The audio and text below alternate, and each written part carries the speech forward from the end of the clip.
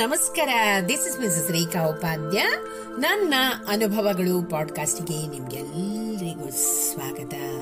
ಬನ್ನಿ ಸ್ನೇಹಿತರೆ, ಇವತ್ತಿನ ಈ ಹೊಸ ಸಂಚಿಕೆಯಲ್ಲಿ ನಾವು ನಿಜವಾದ ಕಳ್ಳರು ಯಾರು, ಇವರನ್ನು ಕಂಡುಹಿಡಿಯೋದು ಹೇಗೆ ಅನ್ನೋದನ್ನ ಇವತ್ತಿನ ಈ ಸಂಚಿಕೆ ಮೂಲಕ ಕೇಳಿ ಕಲ್ತ್ಕೊಳ್ಳೋಣ.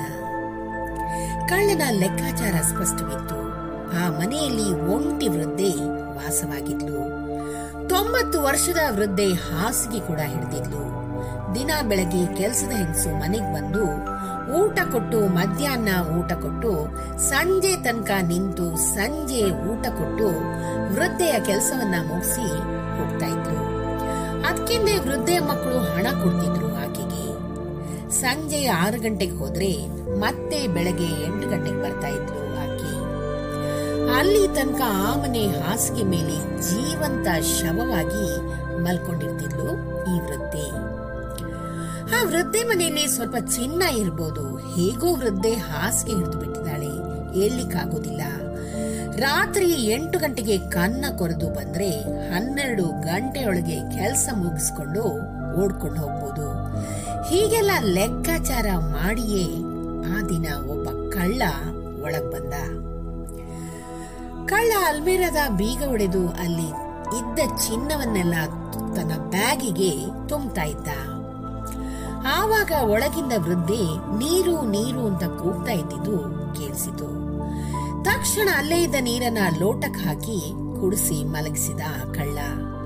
ಕಳ್ಳನ ಹೃದಯ ಕರಗಿ ಹೋಗಿತ್ತು ಆ ವೃದ್ಧೆಯ ಅಸಹಾಯಕ ಪರಿಸ್ಥಿತಿಯನ್ನ ನೋಡಿ. ಮತ್ತೆ ವೃದ್ಧೆಯನ್ನ ಮಲಗಿಸಿ ತನ್ನ ಕಾಯಕವನ್ನ ಮುಂದುವರಿಸ್ತಾ ಇದ್ದ ಕಳ್ಳ.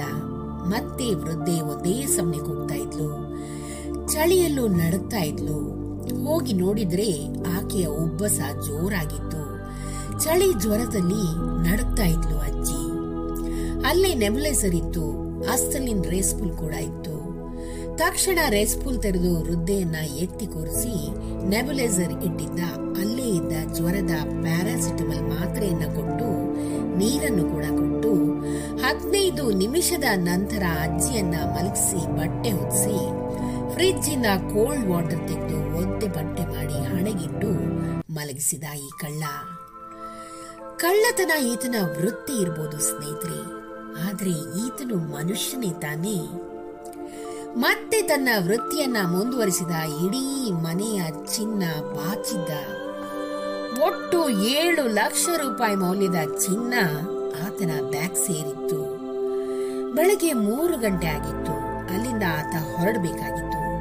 ಆದ್ರೂ ಮನಸ್ಸು ಕೇಳಲಿಲ್ಲ. ಮತ್ತೆ ವೃದ್ಧೆಯ ಕೋಣೆಗೆ ಹೋದ ಕಳ್ಳ. ವೃದ್ಧೆ ಹಾಯಾಗಿ ಮಲಗಿದ್ರು. ಜ್ವರ ಇರ್ಲಿಲ್ಲ, ಉಬ್ಬಸ ಕೂಡ ಹೋಗಿತ್ತು. ಹಾಗೆ ಸರಿದಿದ್ದ ಬಟ್ಟೆಯನ್ನ ಸರಿಯಾಗಿ ಹಾಕಿದ ಕಳ್ಳ ಹೋಗಲು ತಯಾರಾದ. ಯಾರೋ ಕೈ ಹಿಡಿದು ಎಳೆದ ಅನುಭವವಾಗಿತ್ತು. ನೋಡಿದ್ರೆ ವೃದ್ಧೆ ಕೈ ಹಿಡ್ಕೊಂಡಿದ್ದು. ಕಳ್ಳನಿಗೆ ಹೆದರಿಕೆ ಆಯಿತು. ಕೈ ಹಿಡ್ಕೊಂಡ್ಬಿಟ್ಟ. ಅಜ್ಜಿ ಬಿಗಿಯಾಗಿ ಹಿಡ್ಕೊಂಡಿದ್ರು.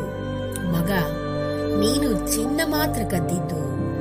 ಇನ್ನೊಂದು ಅಲ್ಮೇರಾ ಇದೆ ನೋಡು, ಅದರೊಳಗೆ 20,000 ರೂಪಾಯಿ ಇದೆ. ಅದರಲ್ಲಿ 10,000 ರೂಪಾಯಿ ತಕೋ.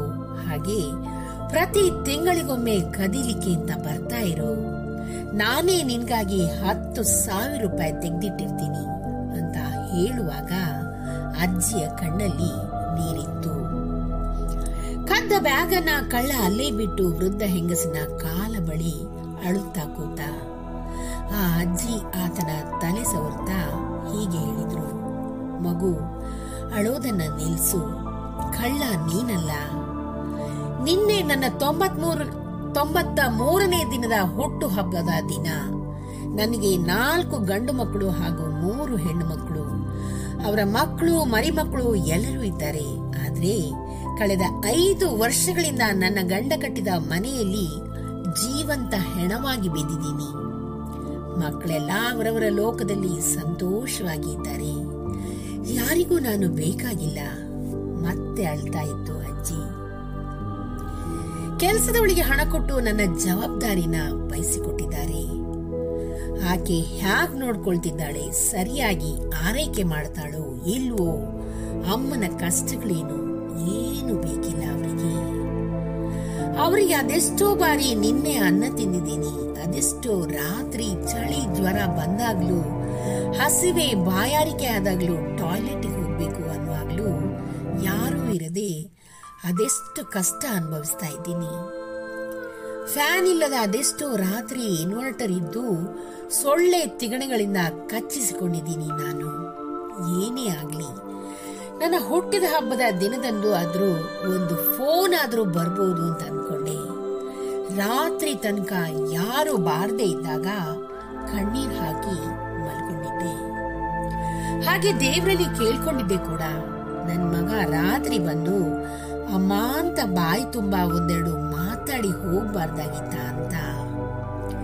ಆಗ ರಾತ್ರಿ ಕಣ್ ತೆರಿಬೇಕಾದ್ರೆ ನೀನಿದ್ದೆ. ನನ್ನ ಆರೈಕೆನ ಮಗನಿಗಿಂತಲೂ ಹೆಚ್ಚಾಗಿ ಮಾಡಿದೆ. ನೀನಿರುವಾಗ ನನಗೆ ನನ್ನ ಮಕ್ಕಳ ಯೋಚನೆನೇ ಬಂದಿಲ್ಲ. ನೀನು ಕಳ್ಳನಾದ್ರೂ ಅಡ್ಡಿ ಇಲ್ಲ.